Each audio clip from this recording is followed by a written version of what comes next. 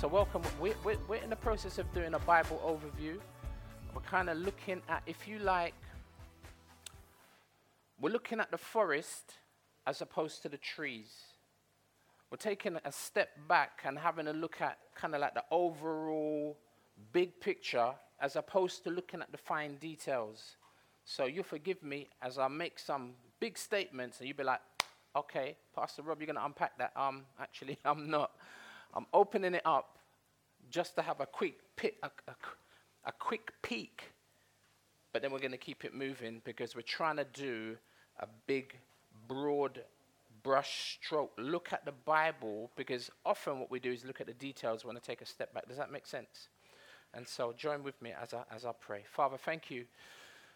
Thank you that you invite us in to an incredible relationship with yourself through the Lord Jesus, and that through his death on the cross. And we get to come into your family. Wow. But Father, I thank you that families start off really small, literally with a seed. And I pray, Father, that as we continue to look at the incredible story of the Bible, that you'd open the eyes of our understanding and grant us grace to grasp just this big picture. And it's in the name of the Lord Jesus I pray, and for his sake. Amen.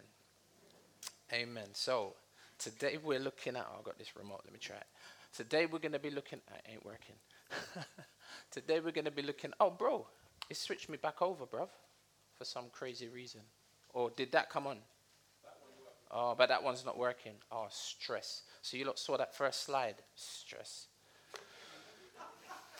Abraham. All right, try and work on that one, bro. Thank you. Abraham. That's who we're going to be talking about. Let me go back to this one. Okay, so that works. Oh, I didn't give it away. Ha, praise the Lord. And we're going to fundamentally be looking at Genesis chapter, I got 9 through 11. It's not actually 9 through 11. It's actually 11 and 12 today. And again, going back to this broad brush kind of thing, you might be like, well, Pastor Rob, we've been in Genesis like for the past 5-6 weeks. Like, what? This don't seem like a broad brush. I know. But this is all fundamental and foundational. And so as we get ready to think a little bit about Abraham, here's a question. How many of you grew up in the 80s? Just a couple of hands. Oh, my gosh. I thought I was going to get some love in here today. But now, I went to secondary school in the 80s. You know what I'm saying? Really, the first part of the 80s. Amen. I got a witness over there as well. The first part of the 80s, I went to secondary school. And how many of you know that the 80s is famous, you know what I'm saying, for groundbreaking developments such as skateboarding? It was probably invented before then, but oh my gosh, the 80s, BMXing. I had a Diamondback with yellow skyways and CW handlebars. Yo. And if you never had a BMX, maybe you had a grifter. That was a bit before the BMX. If you couldn't afford a new BMX, you had a grifter. Or if you never had a grifter, maybe a chopper. I'm saying. But if you couldn't have a chopper, that chopper was probably like the cream if you had a chopper, because it had gears on it. Remember the gears on the chopper? Right? And I think Pastor E talked about this one time. But if you couldn't have a chopper, then you'd like a grifter. But if you never had a grifter, you had to settle for a tomahawk. We know about tomahawk. Oh, boy. The 80s is classic time for body popping and break dancing. Like,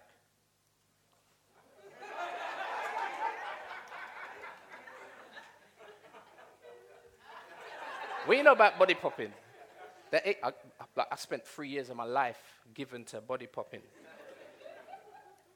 Remember Beat Street? Most people remember breakdance with Turbo and Ozone, but most people don't know Beat Street. Beat Street's much more of a underground. If you want to know anything about what was it like in breakdance, my girl with the ballet thing, I never really got what that was all about, but you have to watch the film.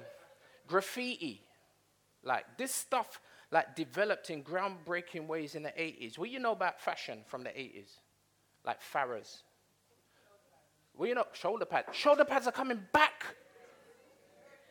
Who would have thought? But they say that fashion is like that. It just goes, what goes around comes back around. I see a woman wearing flares the other day. I never thought that. We went to the other extreme with skinny jeans. I don't wear skinny jeans.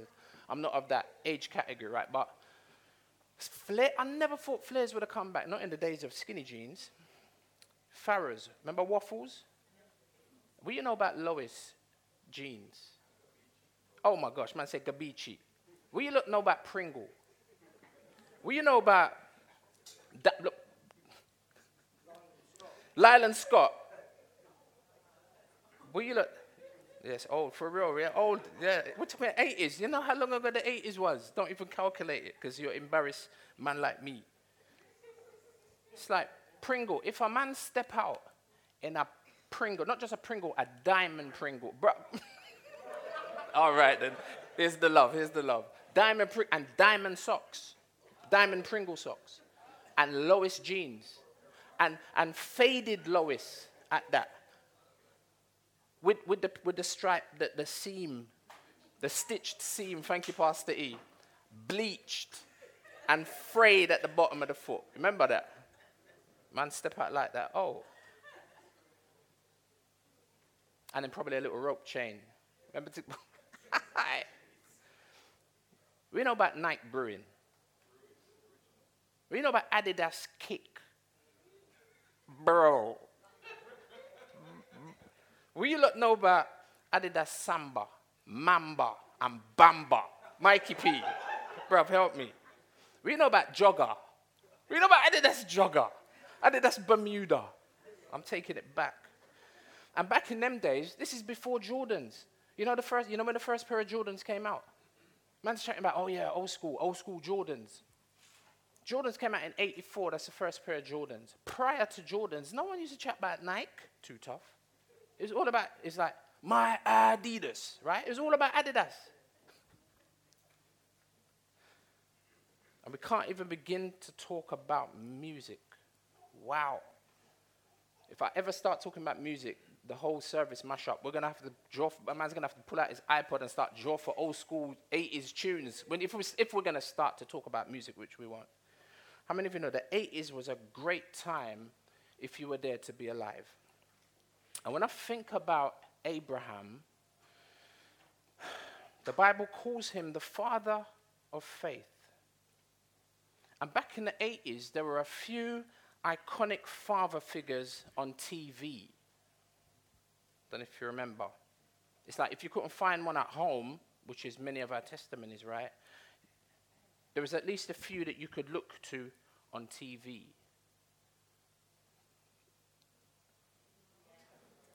A lie? Iconic father-type figure. And it's like, this is Fresh Prince of Bel-Air, right? This Uncle Phil, but how many of you know he was a father to my man? What was Will Smith's character's name again?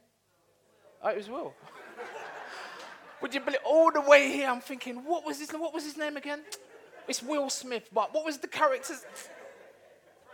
Yeah, Fresh Prince. And just, Uncle Phil just, now, obviously that's US. How about UK? Do anybody remember, like, from that era, a father-type figure? All right, then. Okay, there's his kids. See him there? Desmond, you know. I think both of them passed away now. I know Uncle Phil passed away in 2013. I'm not sure about Desmond. Look at them right there. Look, father figures, you know. Little House on the Prairie, you know. No, we're keeping it culturally relevant, my sister. You get me? Culturally relevant. And I'm not even talking about a black and white thing, bro, if you're trying to correct me. Thank you, Pastor. Yes. Thank you, Pastor. I'm not even talking about black and white. If you're from the 80s, this stuff, whether you're black or white, is stuff you can relate to. That's what I mean, my brother. Amen. Yeah, man. So, look at them there. Father figures either scoffing or scolding or encouraging or advising, look at Desmond there, dropping pearls of wisdom, and the kids them are taking it in, unlike most kids, right? Now, fathers.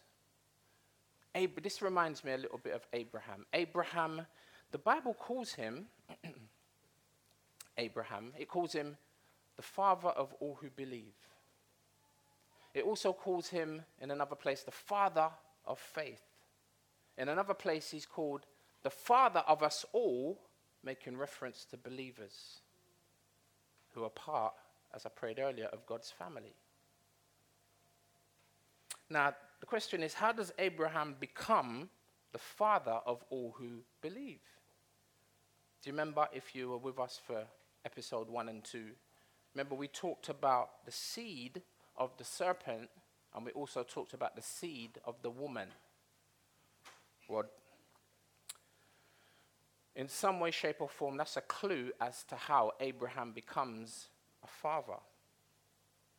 Now, fathers, by definition, becomes a father not naturally, but spiritually.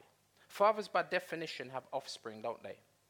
And I've got 2 big questions that I want to come back to. First of all, are you, and you probably know if you are and if you're not, are you one of Abraham's offspring?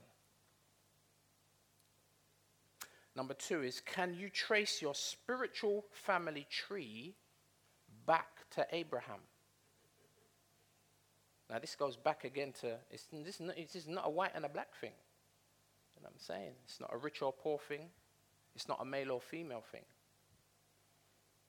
Can you trace your spiritual family tree back to Abraham? If you can, you'll be someone who has the same faith as your father, Abraham.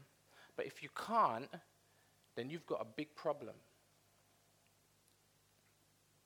As I said earlier, fathers by definition have offspring.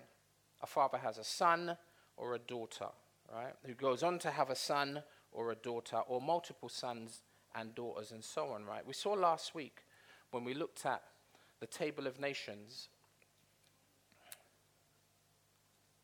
we looked at Noah, who became, if you like, the new Adam. Because how many of you know God started again? The new Adam, as it were. After the flood, a new beginning. But he fell foul of the virus, didn't he? That sickness called sin. And we saw he got licked, he got drunk. Nonetheless, although he was a sinner, he had 3 children. Because being a sinner doesn't preclude us, doesn't prevent us from having children. He has 3 children, Shem, Ham, and Japheth. And his children had children, more commonly known as this Table of Nations.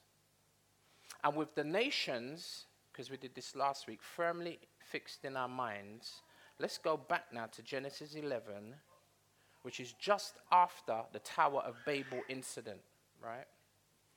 So you might want to turn there. I'm going to put the verses up anyway. But going back to Genesis 11, where the plot line or the storyline of the Bible follows one of the sons of Noah, which is who? Shem, right? So here's a kind of like a blown up version of just that seed line, just that family, right? So you got Noah, and he's got 3 sons. The Bible follows the seed line of Shem, Arphaxad, Shelah, Eber, Peleg, Reu, Serug, Nahor, and Terah, which is where we pick up the story. Terah is going to have 3 kids. And one of the questions that arises from our broader application of the story, or appreciation, I should say, of the story is, could this now be the setting of the stage of the great rescuer, the hero that we've been looking for? Remember? Could this now be the stepping onto the stage of the serpent crusher, the dragon slayer? Do you remember the anticipation building and building from week to week, especially last week's episode with Noah stepping off the boat? Terah is going to have 3 kids. In Genesis chapter 11, verse 27, now listen carefully, it says, this is the account of Terah's family line, right? The kids he's going to have. Terah became the father of Abram, Nahor, and Haran. It's right there, just above, so you can see it. And Haran became the father of Lot. Now, you remember who Lot is, right? Lot of Sodom and Gomorrah fame. verse 28, while his father Terah was still alive, Haran, right, who's the father of Lot, he died in Ur of the Chaldeans in the land of his birth. So sadly, Lot's dad, Haran, dies back home, or back at the family home in Ur. Now, Ur is modern-day Iraq. Just thought I'd mention that. And that's where this family is from. And so Terah only has 2 sons left alive, Abram and Nahor, right? Verse 29. Abram and Nahor both get married. The name of Abram's wife was Sarai, and the name of Nahor's wife was Milcah. Now, this is the introduction to something quite amazing. Last week we saw how we saw light with the flood. We saw light with the flood the previous week. Judgment juxtaposed to grace. Judgment right next to, you know what I'm saying, or in conjunction with grace. We see both of these things, remember? In the flood, we had judgment, evidently. But at the same time, we saw the ark, which spoke about grace. At the same time, literally. And what we saw last week was, remember Babel, the scattering of all the nations. Like they were trying to do something and God comes down and frustrates their plan and scatters them. It's a form of judgment. Remember what Vaughan Roberts said? He said, human beings from now were not just divided from God or separated from God, but now they were separated from one another. They were scattered as nations where they were unified, remember? And so we see the scattering of the nation. Today we'll see God's grace as he selects an individual who will become a nation. The nations get scattered, but God is going to choose a man through whom he will create a new nation, which will eventually bring blessing to all of those nations that get scattered. Can you see judgment and grace working together again? This is a pattern that you see throughout Scripture, like at the cross. Judgment and mercy. Judgment and grace. And if you want a clue to how the nations get blessed, just look around the room. We'll come back to that. Now, at the end of Genesis 11, right, after the Tower of Babel, which we did last week, now we're going to get introduced to this famous character. Well, I suppose we've already been introduced to him in this particular section, going back to Genesis 11, because this is where we started reading a moment ago about Abram and his family and where they went and so on. Verse 29, Abram and Nahor both married, we said. The name of Abram's wife was Sarai, and the name of Nahor's wife was Milcah. Now, verse 30, now Sarai was childless because she was not able to conceive. This is a big verse, you know. Again, if you've been following the storyline, what is the big challenge that you see coming based on verse 30? Sarai is childless. If like the camera following Abram's family or seed line or offspring, but oh no. Here is a terrible problem. If Abram is potentially the father of the faith, the father of all who believe, what kind of father of faith is this? He's a father that isn't. That is a father because he can't have kids. Can you see the building of the drama? And I don't mean that just metaphorically, but technically speaking.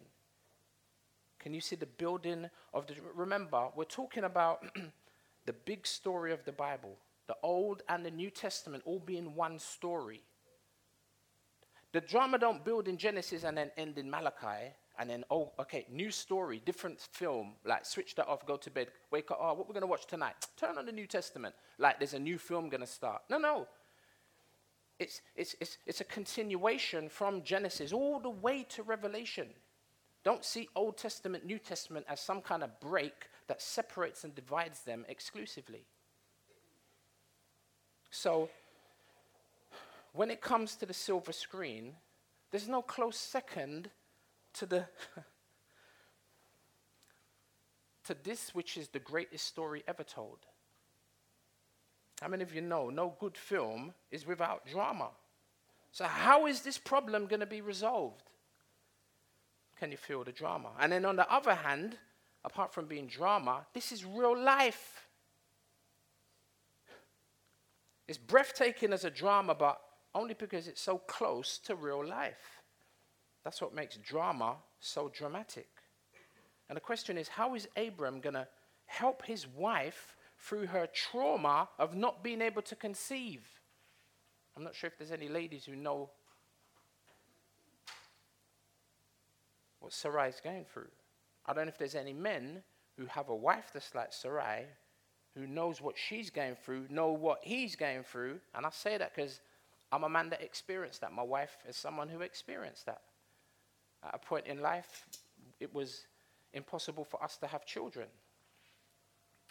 And that, not just because we tried for 6 months and, okay, no kids, like Robert's firing blanks. It weren't even like that. We proper got tested and everything. And they were like, you will never have children naturally. Medically speaking, forget it. You know what I mean? And if you meet me for the first time today, you don't know, but me and my wife, we have 2 children by God's grace. One is 21, one's 24, and completely naturally. And I'm saying we put it down to a miracle. Bro, did you know someone accused us of being cessationists last week, bro? Blatantly, yeah, you know Robert and Ephraim, you know that man's a cessationist, right? Wow. Well, that's not true. I believe that God works miracles today. You know what I mean? Let alone 24 years ago when my daughter was born. That's why we called her Renee, because Renee in Latin means new birth. And her middle name is Rebecca, because Rebecca had the same drama as her mum Sarah. Couldn't have kids.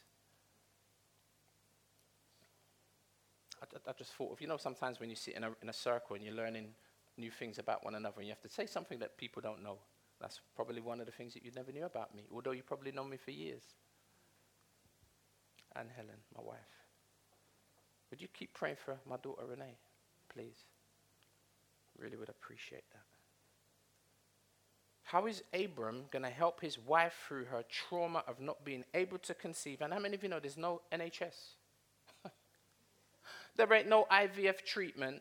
There's no private professional counseling for her, no local support services, no Citizens Advice Bureau. There's no adoption agency, and there ain't no local authority or independent fostering agency in Abraham's time. How are Abram and Sarah going to cope? How are the extended family going to support them? I'm trying to help you to see that this is very dramatic stuff if you've never really paid close attention.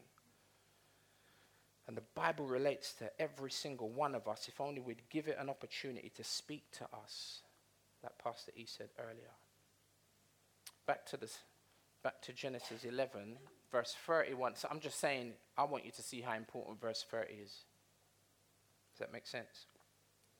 Verse 31, Terah took his son Abram, his grandson Lot, son of Haran, who passed away, and his daughter-in-law Sarai, the wife of his son Abram, and together they set out from Ur. One of the things we can say that Abram had was his family. Alive? He had his family around him.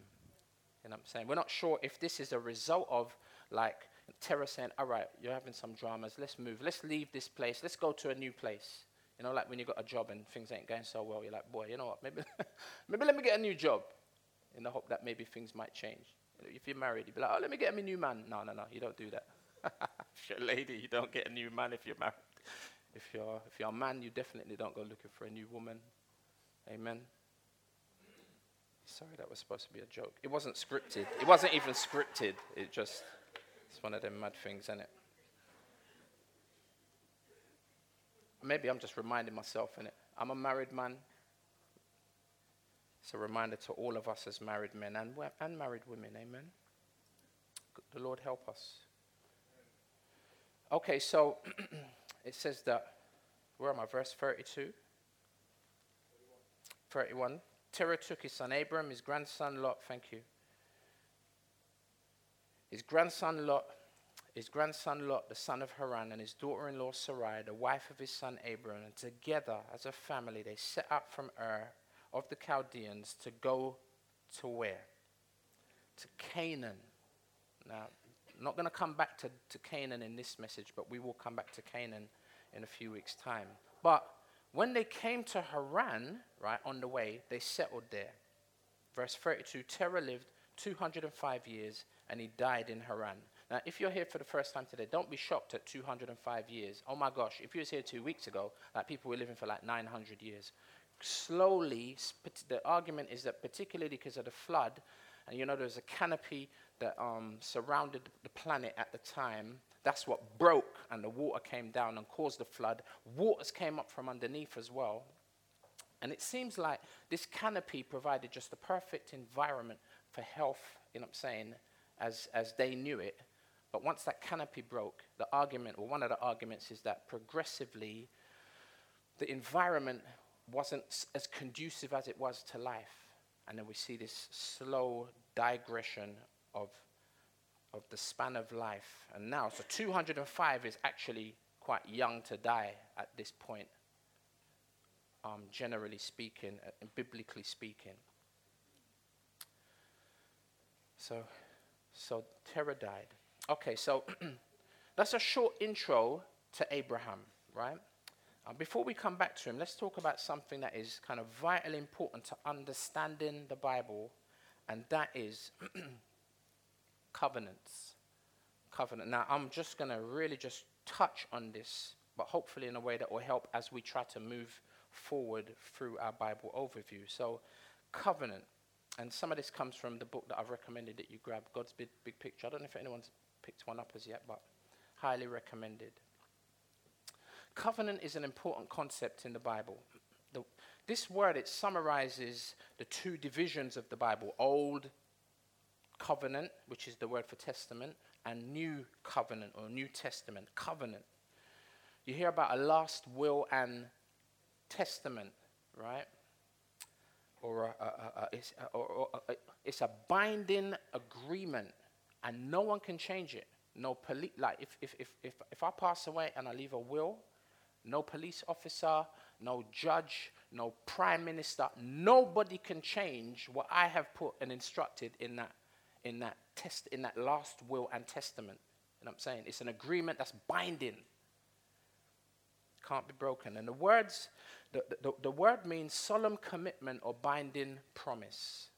And I suppose in a general sense, you could say there are two types of covenant. There's what they call a unilateral covenant, which is where a promise is made and it's unconditional, and particularly on God's part, because we're talking about the covenants that he makes. God promises to act unconditionally in unilateral covenant. But then you have another type of covenant. It's called a bilateral covenant, where God expects those others who are a part of this covenant or this agreement, he expects them to keep their side of the agreement. Therefore, it's conditional. So it's called a bilateral covenant. And covenants are often sealed how? In blood. In blood. Like back in the day, you hear about people talk about a blood covenant, where I will slip my hand and pastor, he will slip his hand, I will shake on it. That's where I think that's where they say the handshake actually comes from. And my blood merges with his, and his blood merges with mine. I know it's a bit of a funny thing to talk about in like 2017 because of blood-contaminated diseases that are transferable and all of that stuff. But I'm trying to say this is kind of where it comes from. And the thing is, once we make a blood covenant, it's like ride or die. It's like if something happens to me and I call for my boy, there's an expectation that he's going to come and be prepared to lay down his life for me, and vice versa. And it's funny because I just thought about code of ethic on road, like between like gangs and, you know what I mean, like certain groups of guys who have these type of commitments. I wouldn't say they're blood covenants. I'm just saying this is not unusual for us, at least in terms of understanding, when it comes to making these kinds of agreements. And historically, they were cut in blood. And then in conjunction with that, you're given a sign associated with the covenant as a reminder. So, I was trying to say, I'm not going to get too deep into this, but so first of all, what's the first covenant that we see in the Bible? Anybody? Right from the gate, that's a clue, that's a hint. Okay, you ain't going to help me today. All right, the Adamic covenant. The Adamic covenant. It's kind of got two parts of the Adamic covenant. They call it Adamic and the Edenic, but man's put in a garden to enjoy the benefits of the garden, but don't eat from the fruit of that tree, right? Otherwise, you will surely die. What type of covenant would you say that is? Would you say it's unilateral or bilateral? All right then, bilateral. God's got his part, but you got your part, Adam and Eve, right? And the implications of, and breaking that covenant has implications. Okay, how about the Noahic covenant? This is the covenant God made with Noah. Well, God makes a covenant, right, never to destroy the earth again by a flood, that is. What kind of covenant was that? Amen. You guys are with me nicely. Nothing's going to change that commitment, that agreement. You know what I'm saying? It's regardless of what anybody does, you're like, tickle me, says God. I'm still not going to change my mind. You know what I'm saying? Unilateral covenant. And what's the sign of that covenant? The rainbow. You see that? It's supposed to remind us of that covenant. Okay, how about the third covenant? It's the Abrahamic covenant. And the Abrahamic covenant, God promises to raise up a nation, which we began to talk about, from Abraham's descendants and give them a land to live in, and he's going to bless them, and through them, the whole world will be blessed. The Abrahamic covenant. What kind of covenant is that? Thank you. Unilateral. Like regardless of what anybody does, God is going to keep this covenant, going to keep this agreement, you know what I'm saying, even if it kills him. And how many of you know it did? And when God died and shed his blood in that blood covenant, he didn't do it because he broke the covenant. He did it because of those who he wanted to make the covenant with broke the covenant. And if you look in the detail of the Abrahamic covenant, God says to Abraham when he's making the covenant, often they talk about cutting a covenant. That's why it references blood. And he's got to cut this animal like an ox in two. And when he cuts the ox in two, he collapses and goes to sleep. It's weird. Because what happens is God then walks in between the pieces of the animal. And that's not usual because it's the two of you when you make the covenant supposed to walk through the pieces of the blooded animal. But that's not what happens. God puts Abraham to sleep and God walks through it. And if you like, God is saying, you see this covenant? I'm going to keep this covenant even if it kills me. Regardless of what you do or don't do, I'm going to keep this. And it did kill him on the cross. What's the sign of the Abrahamic covenant? Anybody know? Thank you. Circumcision. That's the sign of the Abrahamic covenant. And again, we're trying not to look too deep at the detail. Let's step back, Robert. Look at the forest, don't look at the trees. Mosaic covenant is the next one. Mosaic covenant. God promises the Israelites that there will be a special people, that they would be his special people, and they in turn are commanded to obey his law. What kind of covenant is that? Thank you. Bilateral. And I'm saying, God's got his part and he will keep it. You got your part. That's why in Deuteronomy 28 and 29, you have the blessings and the, all right then. God's like, don't play with me when it comes to the Mosaic covenant. And you read through that and you know that he didn't play. What's the sign of the Mosaic covenant? It's going to help us as we look at the Old Testament. Where's Richard? Oh, he was in there a minute ago. What's the sign of the Mosaic covenant? Think Monday, Tuesday, Wednesday, Thursday. Before I get there, you got it, right? The Sabbath. That's the sign of the Mosaic covenant. And then there's another one. What's the one after the Mosaic? Son of Jesse. The Davidic covenant. Davidic covenant. You know, there was so much covenants in the Bible. Part of your question is, how come there's an old and a new covenant? How come it ain't Abrahamic covenant? It's all right, don't worry. Remember I said we're just going to introduce this topic. The Davidic covenant. And the Davidic, this is really nice, because the Davidic covenant is actually a recapitulation of the Abrahamic covenant and even the Adamic covenant. Because, and it's also a precursor to the new covenant. When we get there, hopefully it will make more sense, but I'm just mentioning it in passing. Then we have the new covenant. The new covenant, let me just read a statement. The Israelites break their covenant obligations and God judges them. You see that throughout the Old Testament, the Old Covenant. And because of their breaking of God's covenant, they end up enduring or experiencing the repercussions of that. One of the major repercussions they experience is going into exile, where God says, right, you know what? Babylon is coming to get you, because you have not been listening. So here comes judgment, and then they go into Babylonian exile. Again, we'll come to that. But God judges. But it's funny, because in conjunction with the judgments, God also promises, particularly through the prophet Jeremiah at that time, a new and a better covenant that results not just in them coming back into their land, but results in a change of heart and complete and total forgiveness, to the point where you don't have to keep offering up sacrifices.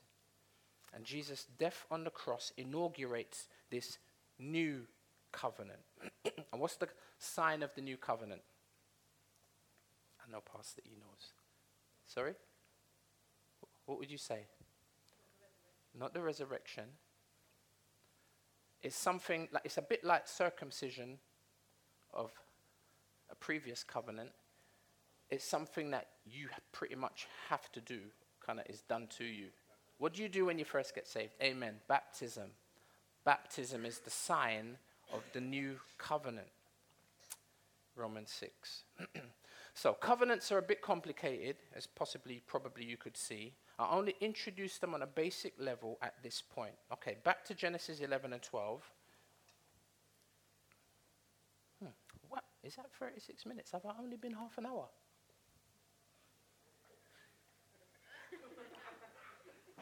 Wow. I say that because, I don't think I've got that much left to go.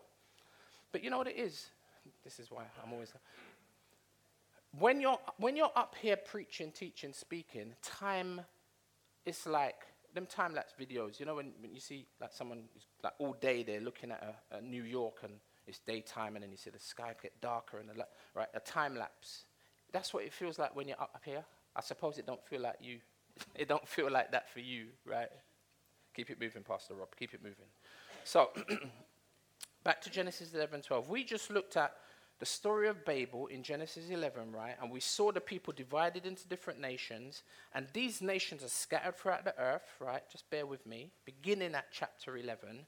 Now, God is going to choose a man to become the patriarch of one of those nations. Nation ain't even really created it, but will be. And these nations...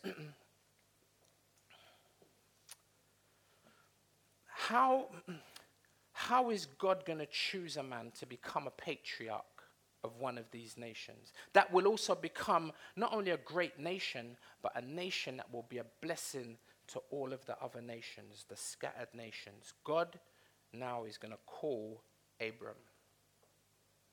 And just as quickly as God judges, there's grace. Just as quickly as God scatters, he's now going to implement a plan to see the same nations that are now scattering. He's now also putting in a plan that's going to lead to their blessing and them being benefited. Now, what does that sound like? Can you hear the echoes of judgment, and grace. What was the first place we saw?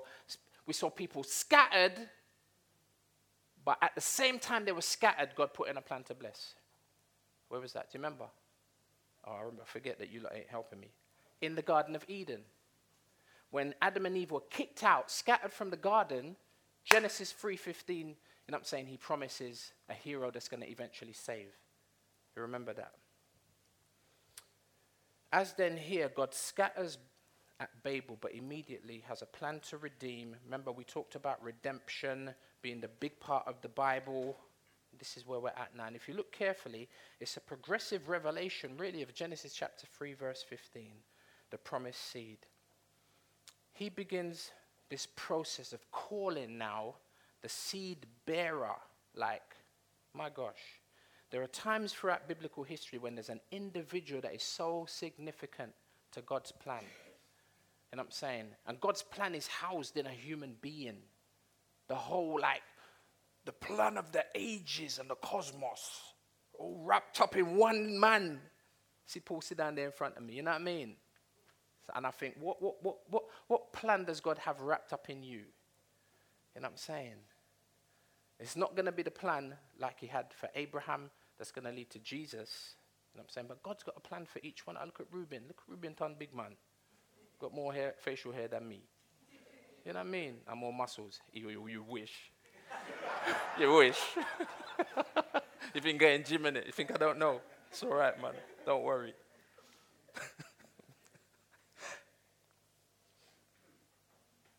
God's plan is going to be furthered through this man, the seed bearer.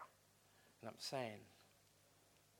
And out of this man, God's nation, a particular group of people are going to be birthed. Genesis chapter 12, verse 1 says, the Lord had said to Abram, go from your country, your people and your father's household to the land I will show you. I'll make you into a great, not just a nation, a great nation, and I will bless you.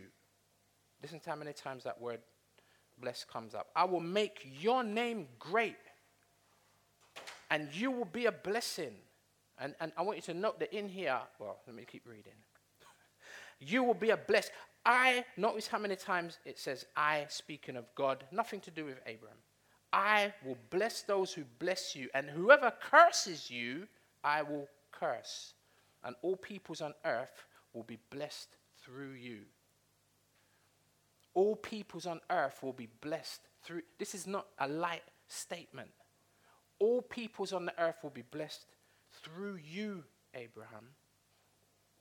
I'd say it's pretty significant. That's why he's the father of faith, the father of all who believe. Can you hear the covenant language? That's why I talked about covenant. Blessing and curses. Can you hear that in there? Can you hear or can you see the unilateral, the unconditional nature of this promise, of this testament, of this covenant? Can you see that? Can you see yourself in these verses? Remember I said look around the room? This is the Abrahamic covenant. And where is this located in the Bible? I know it's not a trick question. Where's this located in the two categories of the Bible? It's in the Old Testament. I'm trying to show us that the Old and the New is one story. Listen to what John Stott says, and just let this sink in for a moment. He says, it may truly be said without exaggeration that not only the rest of the Old Testament, but the whole of the New Testament are an outworking of the promises to Abraham.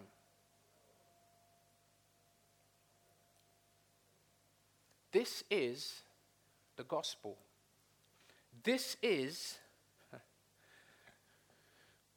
good news.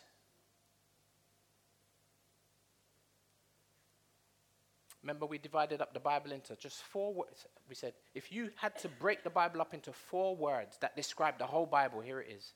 Creation, fall, redemption, and recreation. And we are now in that section. like I said, the biggest section of your Bible, where it's talking about redemption. God bringing people who are lost back to himself. You see where the plan started? Don't think the plan started in Matthew. So if you like, this gets right to the heart of redemption. And the rest of our studies will pretty much be an unpacking of this promise to Abraham. We see the amazing story of how God faithfully will keep his promise, keep his covenant. Can you begin to see how the Bible is completely and utterly and totally different? It's unique if you want to categorize it as a religion. There's nothing like this. There's nothing like this. You know what I'm saying, brother? Instead of you trying your hardest to figure out how to get to God, God already beat you to the punch. You know what I'm saying? God has already taken initiative to work out a plan that would mean him coming to you, not you looking for him. Be like, oh man, I've been seeking God, I've been looking for God. Oh really? Yeah man, and I found him. Yeah, become a Christian a year ago. Yeah, I found God. Like God weren't lost. I'm the one that was lost. You know what I'm saying? Isaiah 53, all we like sheep have gone astray. We've all turned to our own way. God took the initiative and notice, this is going to see its outworking through this man, this simple man called Abram, this sinful man even called Abram. Through him, God would provide amazing blessing. This is the Abrahamic covenant. And a covenant has three important elements. I'm going to show you them and then we're done. Covenant has three important elements. 1, blessing. 2, people. And 3, the land. And this ultimately finds its ultimate fulfillment in the New Testament. So first of all, blessing. Listen to Galatians now. New Testament, right? You think different story? No, same story. Verse 7 says, understand then. Why does he say understand? Because he wants us to understand that those who have faith, remember which category are you in? Those who have faith are children of Abraham. Scripture foresaw that God would justify the Jews? No. Any Jews in here today? I swear this is a room full of Gentiles. That is non-Jews, right? That God would justify the Gentiles by faith and announce the gospel in advance to Abraham. Oh my gosh.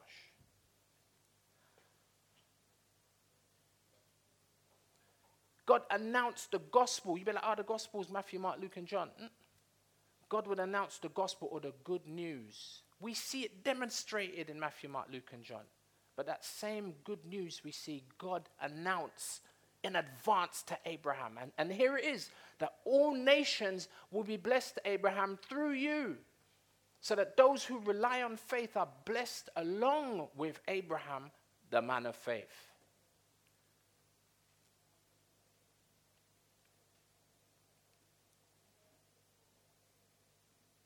Blessing. The second thing is people associated with this covenant.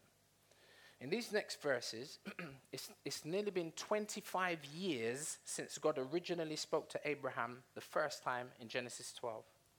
25 years later. Abraham, and he's been waiting for a son, innit? And he's got no children, he's got no son, no hope of offspring.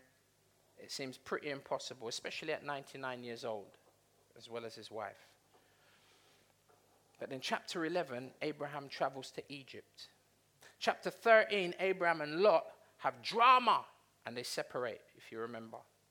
And Abraham, in chapter 14, Lot gets in trouble, and I'm saying in Sodom and Gomorrah, and is delivered by Abram, And then we see this mysterious individual step into the pages of Scripture called Melchizedek. And then in chapter 15, God cuts the covenant with Abram. When I talked about the animal sacrifice and God alone passing through that carcass. And then in chapter 16, you have the unfortunate event with Hagar, where Abraham tries to work out God's plan himself.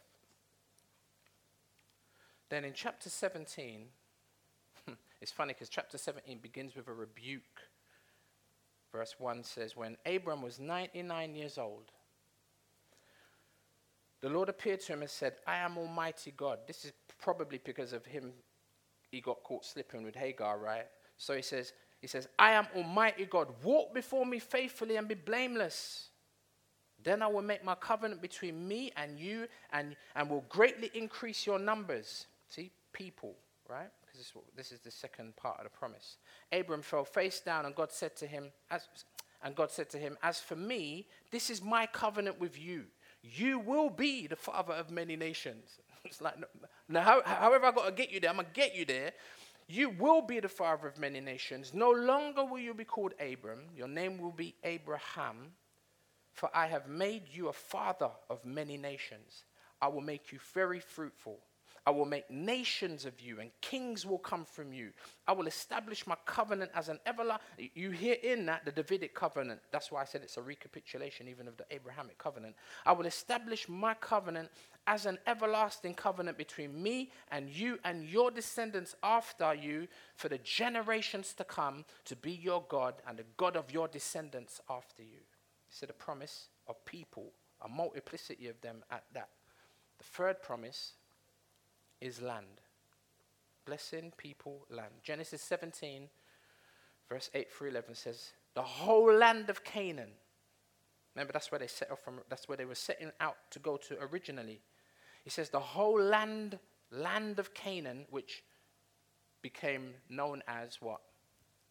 Israel. Thank you. The whole land of Canaan, where you now reside as a foreigner, I will give as an everlasting possession to you and your descendants after you, and I will be their God. Then God said to Abraham, as for you, you must keep my covenant. You and your descendants after you for the generations to come. This is my covenant with you and your descendants after you, the covenant you are to keep. Every male among you shall be circumcised. You are to undergo circumcision, and it will be what? It will be the sign of the covenant between me and you. Blessing, people, land. But there's more. The promise of the land doesn't just end with a literal physical Jewish state in the Middle East called Israel. There's a new Israel. A heavenly land, a heavenly city called Jerusalem, or the Jerusalem that is above. Hebrews 11.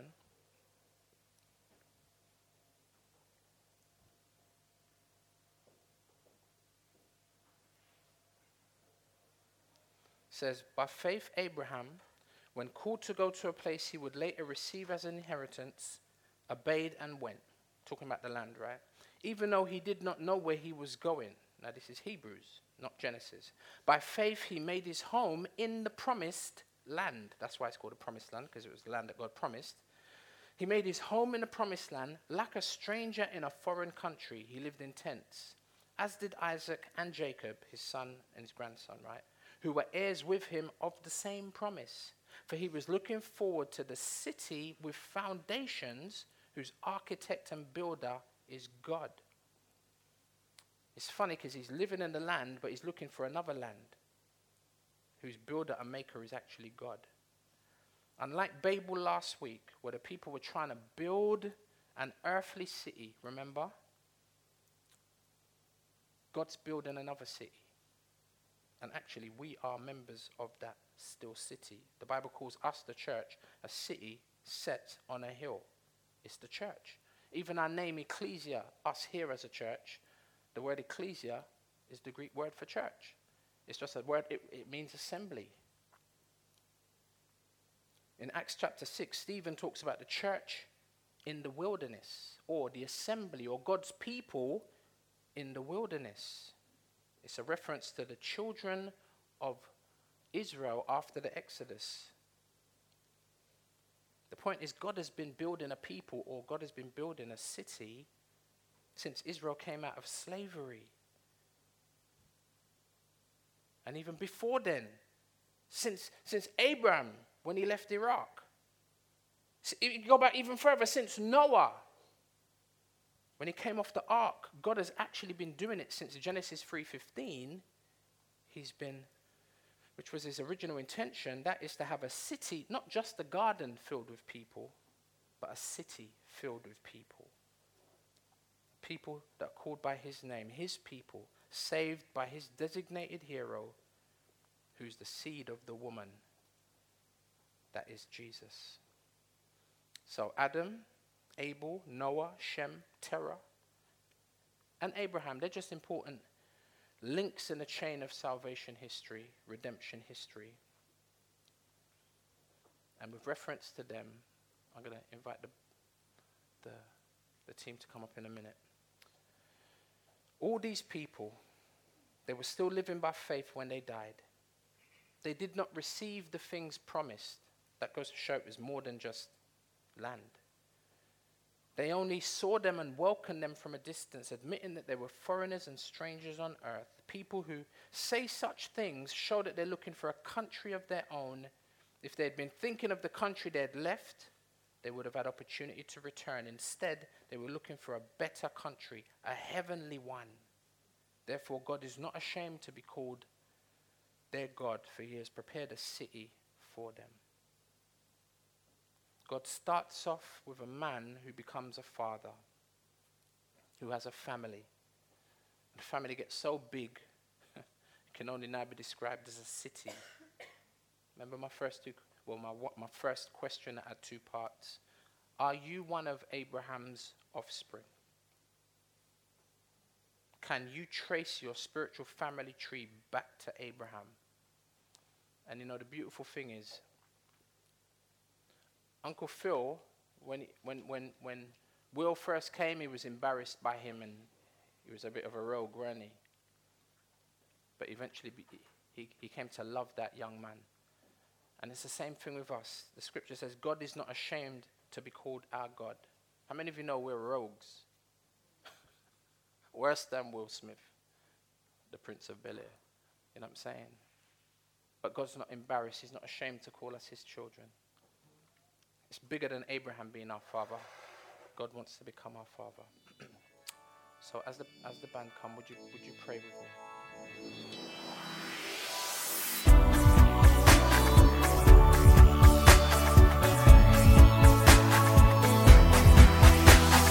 Join us next time for more of God's truth to transform your reality.